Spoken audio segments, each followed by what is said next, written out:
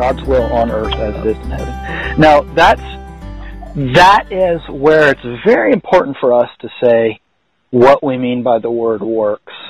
Because when we talk about this and when we talk about peace, what's the immediate, or nonviolence, what's the immediate objection? It's almost always, but that doesn't work. Well, it works if you understand, if you have a different set of ideals and goals that you're trying to accomplish. If you're trying to build the biggest building and attract the most people and have the biggest church and look the most successful, no, you're right. Helping these people and focusing, or for that matter, focusing on the senior citizens in your community that can't get out of their house, or for that matter, really being about trying to grow food in an inner city place where people don't have food. Now that doesn't work. If your primary goal is to ensure your safety and security and protect democracy in the Western world and spread freedom throughout the globe, nonviolence doesn't work. If, however, you think, and this has been my conclusion, that Christianity is about bearing the cross with Jesus to demonstrate a very different life that actually can bring peace to this world, that is living peace in this world, then those things are exactly what the kingdom is about. And think of it otherwise is a misconstrual. How well does crucifixion work to accomplish anything? It gets you dead pretty slowly. Yeah. And so that's the whole point of the cross, is that what works is reversed. The whole attitude. I mean, this is things that we all can give lip service to, but in some way the logic of it seems to escape so many people that what we do is mirror in our Christian institutions a pragmatic and a logic that is still given over to the same notions of quantitative success. I don't think that most people understand the provenance of the church growth movement in this country. It is then, and by the way, the whole megachurch movement is a byproduct of a church growth philosophy. While there's nothing inherently wrong with growth, church growth philosophy is by its very nature set upon a quantitative sort of statistical success that misconstrues the very, the more you give yourself over to that, the more you succeed, ironically, the more you've undermined the very nature of the gospel, which never works in that way. Well, and isn't that exactly what Jesus was always trying to convince his disciples of? When Jesus says, and Matthew has him 3 times over a certain period, over a certain piece of his book, 3 different occasions, Jesus predicts his crucifixion. Peter tries to rebuke him. And they're always saying, "No, look, that doesn't work. What are you talking about? That can't be the way this works." Well, even John the Baptist didn't get it. Now, I always think this is an interesting thing that happens.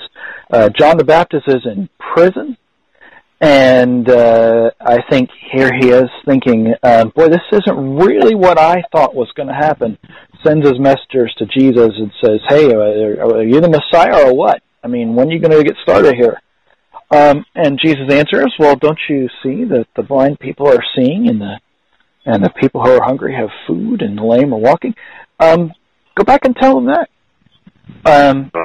And yeah, by the way, he's also going to have to stay there.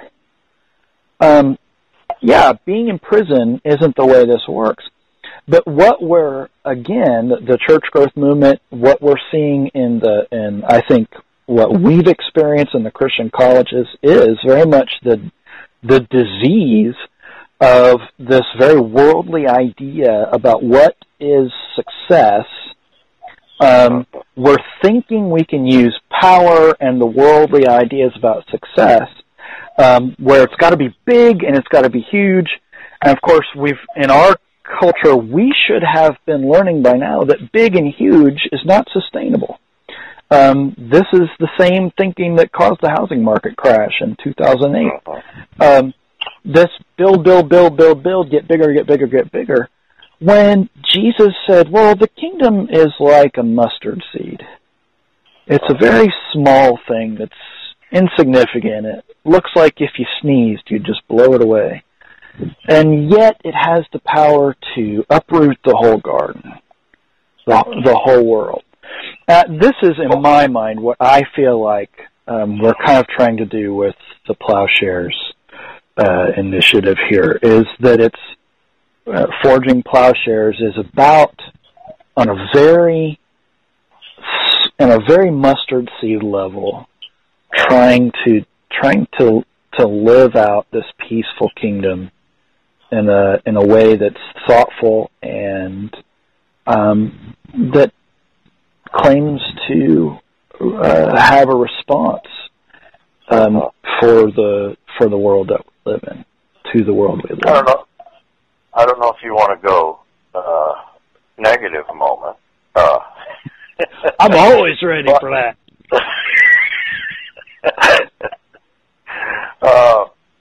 But I think we both, our own experiences reflect, I think, a broader, in other words, it's not just the prejudice of our, the narrowness of our own experience, but in both instances that we've seen in Bible colleges or Christian universities, the turn to sports programs, the turn to, football, basketball, that if you want to be successful, there's the mirroring and kind of the weak imitation of the secular university by the Christian colleges, even Bible colleges.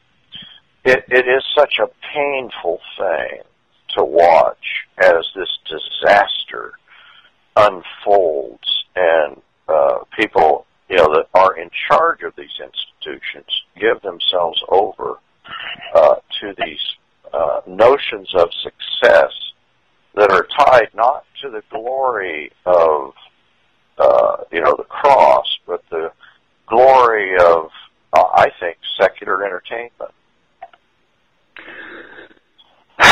Yeah, as someone who is an avid college basketball fan, I feel very torn about this part of the discussion, because, and I mean that, I mean that only partially sarcastically. As much as I love sport, I do think that the Christian environment, the Christian college, is supposed to be about something very different. Now, those things may have a place, but what I feel like I hear you saying is that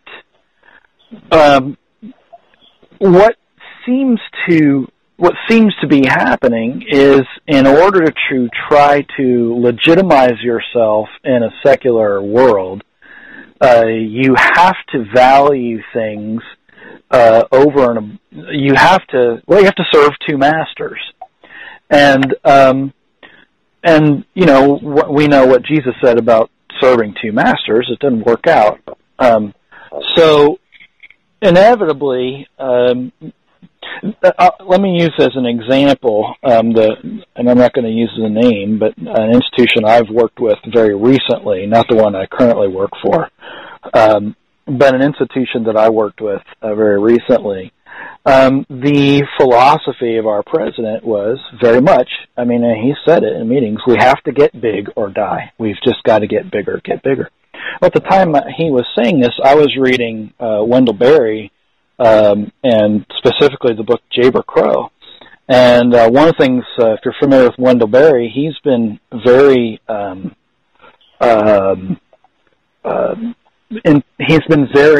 focused on the growth of big farming and what it's done to communities.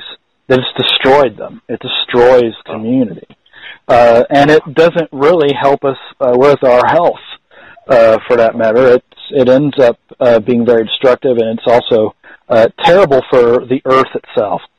And the primary negative character in his book is Troy Chatham, whose very farming philosophy is you've got to get big or die. Get bigger, get bigger, get bigger. And it's unsustainable. Again, there's the term unsustainable is inherent there. Well, one of the reasons it's unsustainable is because it doesn't take into account that this is about people. And so the things that I remember being asked to do, I frequently found myself feeling like, I don't think I can do this. And I got in quite a bit of trouble for saying, I don't feel good about doing that. I'm no longer at that institution.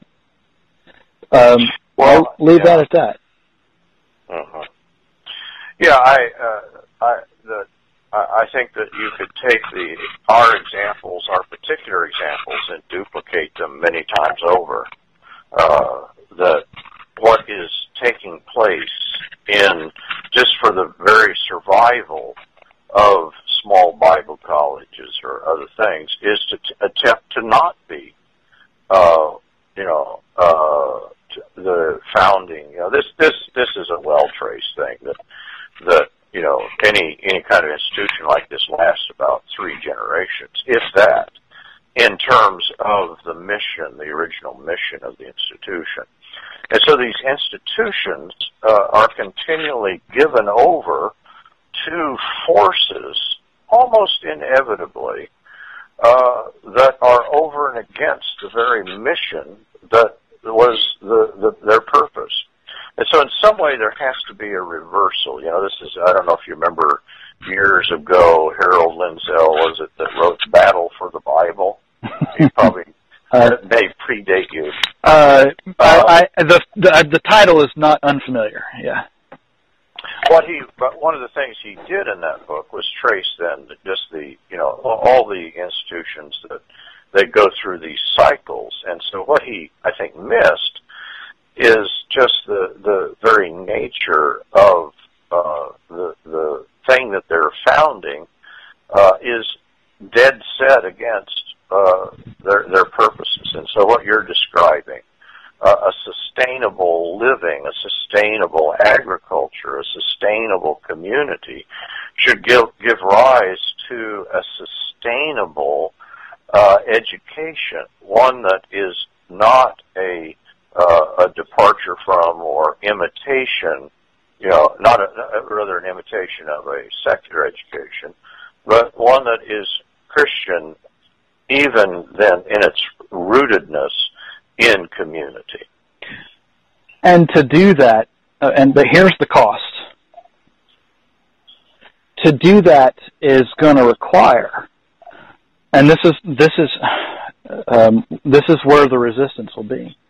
To do that will require that we put something on the line, because I think the reason we people tend to resist it is, well, my livelihood's wrapped up in that institution, and it's very difficult. I had a man tell me, well, man, I got to feed my kids. Well, the cross is not a very efficient way to feed your kids. And yet, we have been told not to worry about these things. Now, I say that, I preach that to myself, because money's been tight for us this month. And there's been a few moments where it's been very discouraging. But, doing the cross, this kind of smaller thinking, is liable to be, it's going to be more difficult, ultimately. But that's why, and I think that brings us back to why we need each other. Why this is really about community.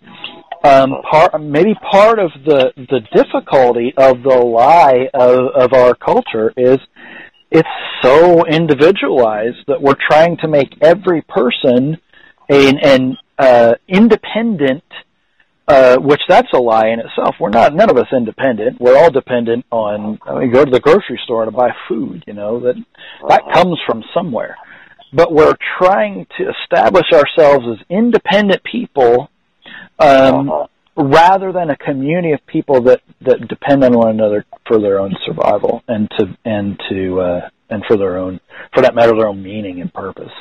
And yeah, maybe that's what in the last several months, that as we've exited traditional Bible college and gone into setting up plowshares, the thing that has that kind of been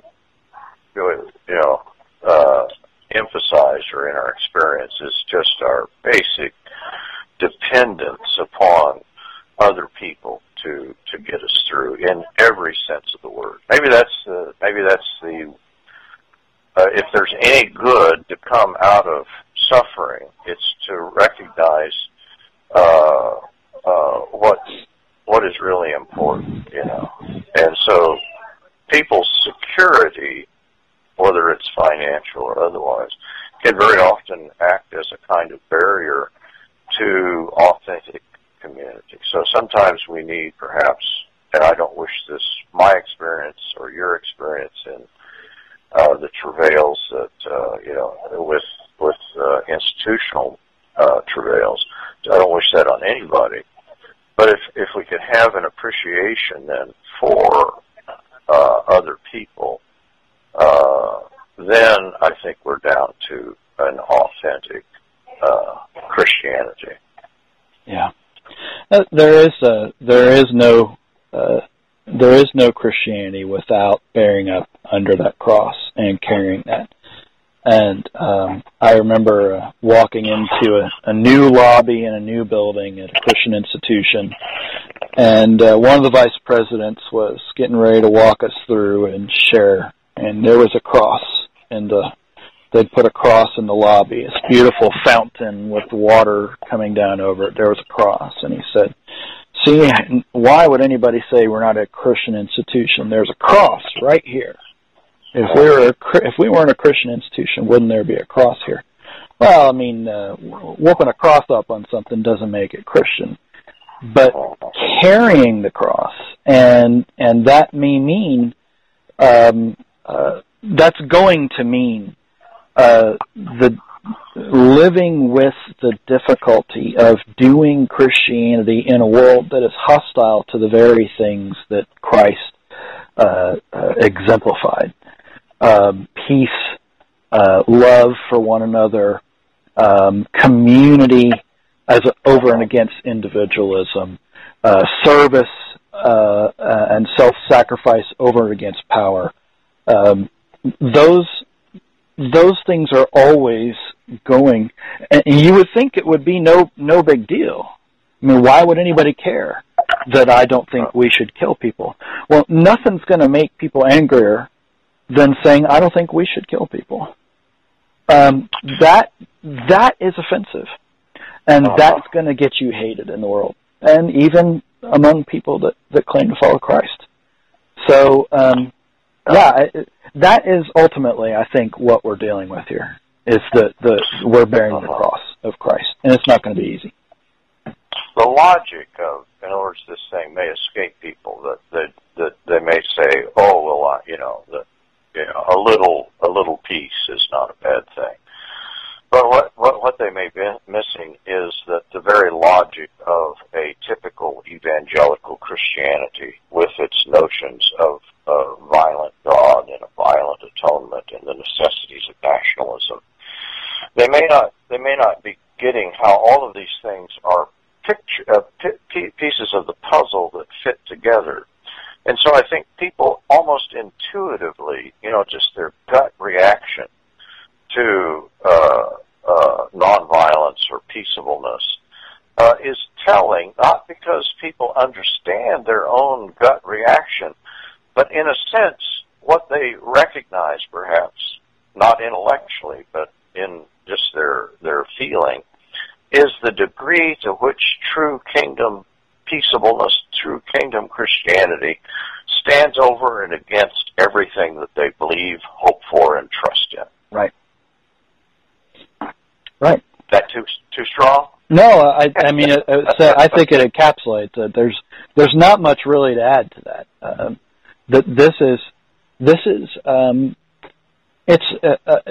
Christianity is not supposed to be something that you can just add on to your life. Uh-huh. But it is a complete reversal, a complete upheaval of your entire way of thinking. That and this is really the essence of Christian nonviolence.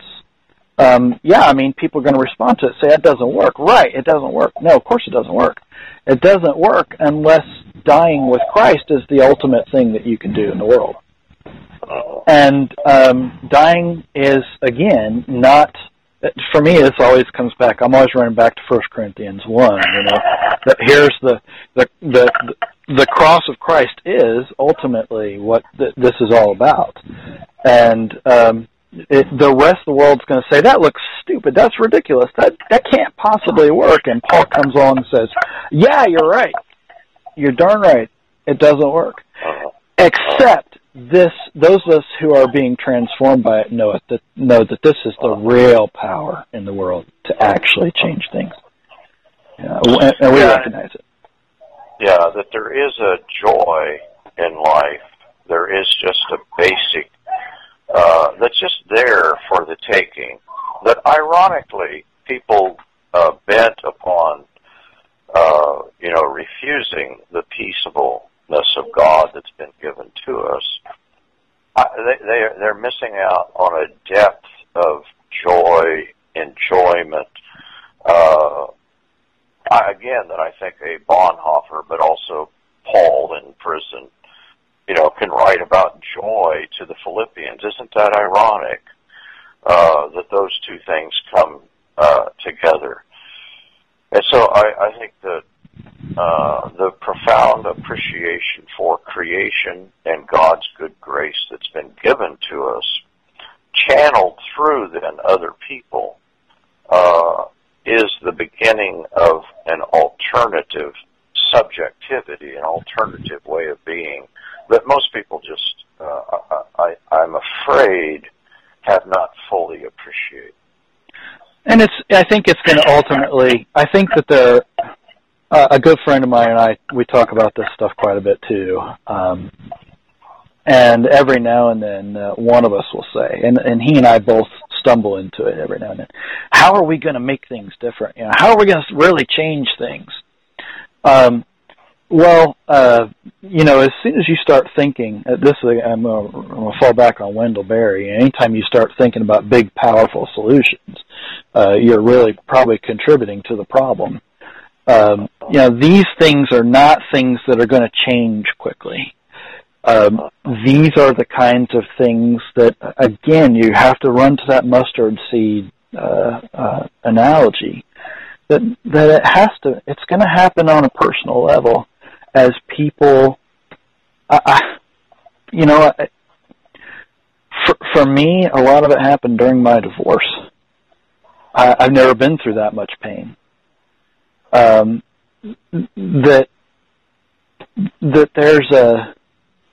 there are experiences that you have that force you to rethink your triumphalism and your sense that, God did this stuff so I don't have to, and, He's going to make everything okay and there's nothing for me to have to face. No. A great writer and a wonderful book that I used to teach from when I taught Life of Jesus classes. Her name was Britta Miko, and it was in a wonderful essay called Die With Me, Jesus, Picton, and Me, in a book called Stricken by God, with a question mark. Yes. Britta Miko... Go ahead. When you bring that book up, I'm always reminded that I discovered that book in Scuba University. I'm in the wrong country. At the library here in Missouri, and I told you about it. But see, it's, again, my title reading. I read the title and thought, I think I got it. And you actually read the book. Yeah, there are many great essays. Brita Miko is a novelist in Canada. She wrote this wonderful essay reflecting on how to respond to a murderer in her town, a man who had been a serial murderer.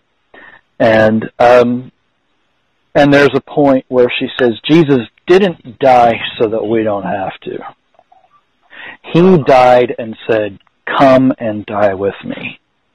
And I think that is, what ultimately Christianity really, at its heart. It is about us learning to die, because that's where life is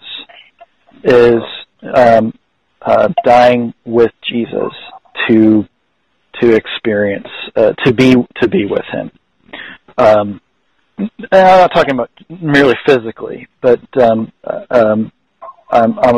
a big fan of Groen's book, Cruciformity, and he reads the cross in all of Paul's writing, and that term, which if you type this into your word, it is cruciformity. It doesn't even recognize that as a term, but cruciformity for him is a living a cross-shaped life, and that is the ultimate. That's really what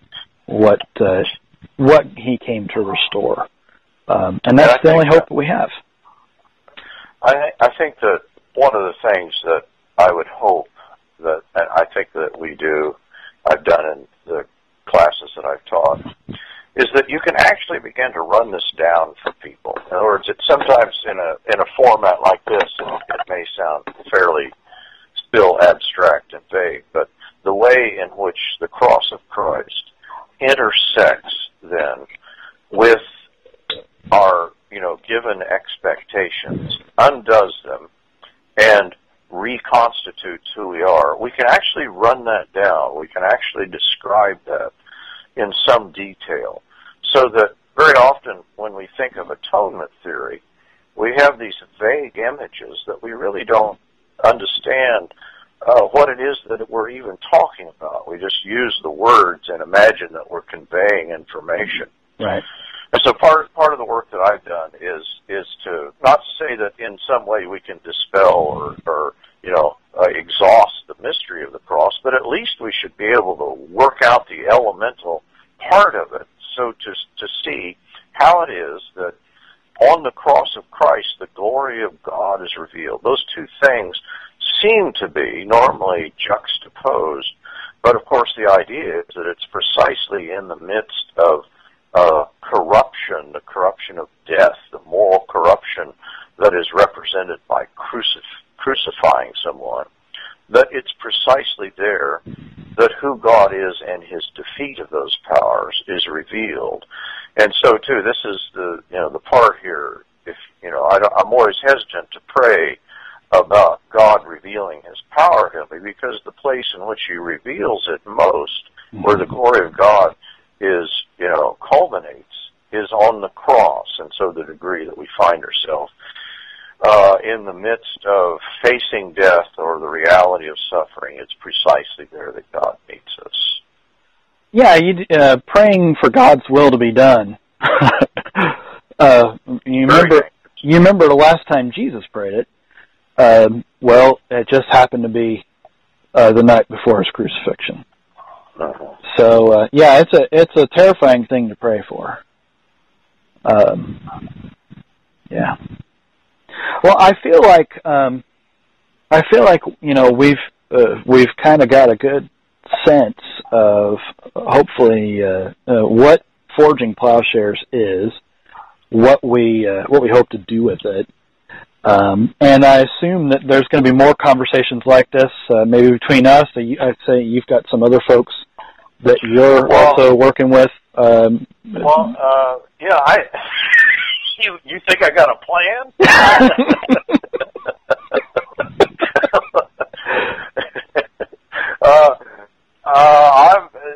I think that I like this so much. I think we should name this thing that we're doing and just keep doing it. I'm up.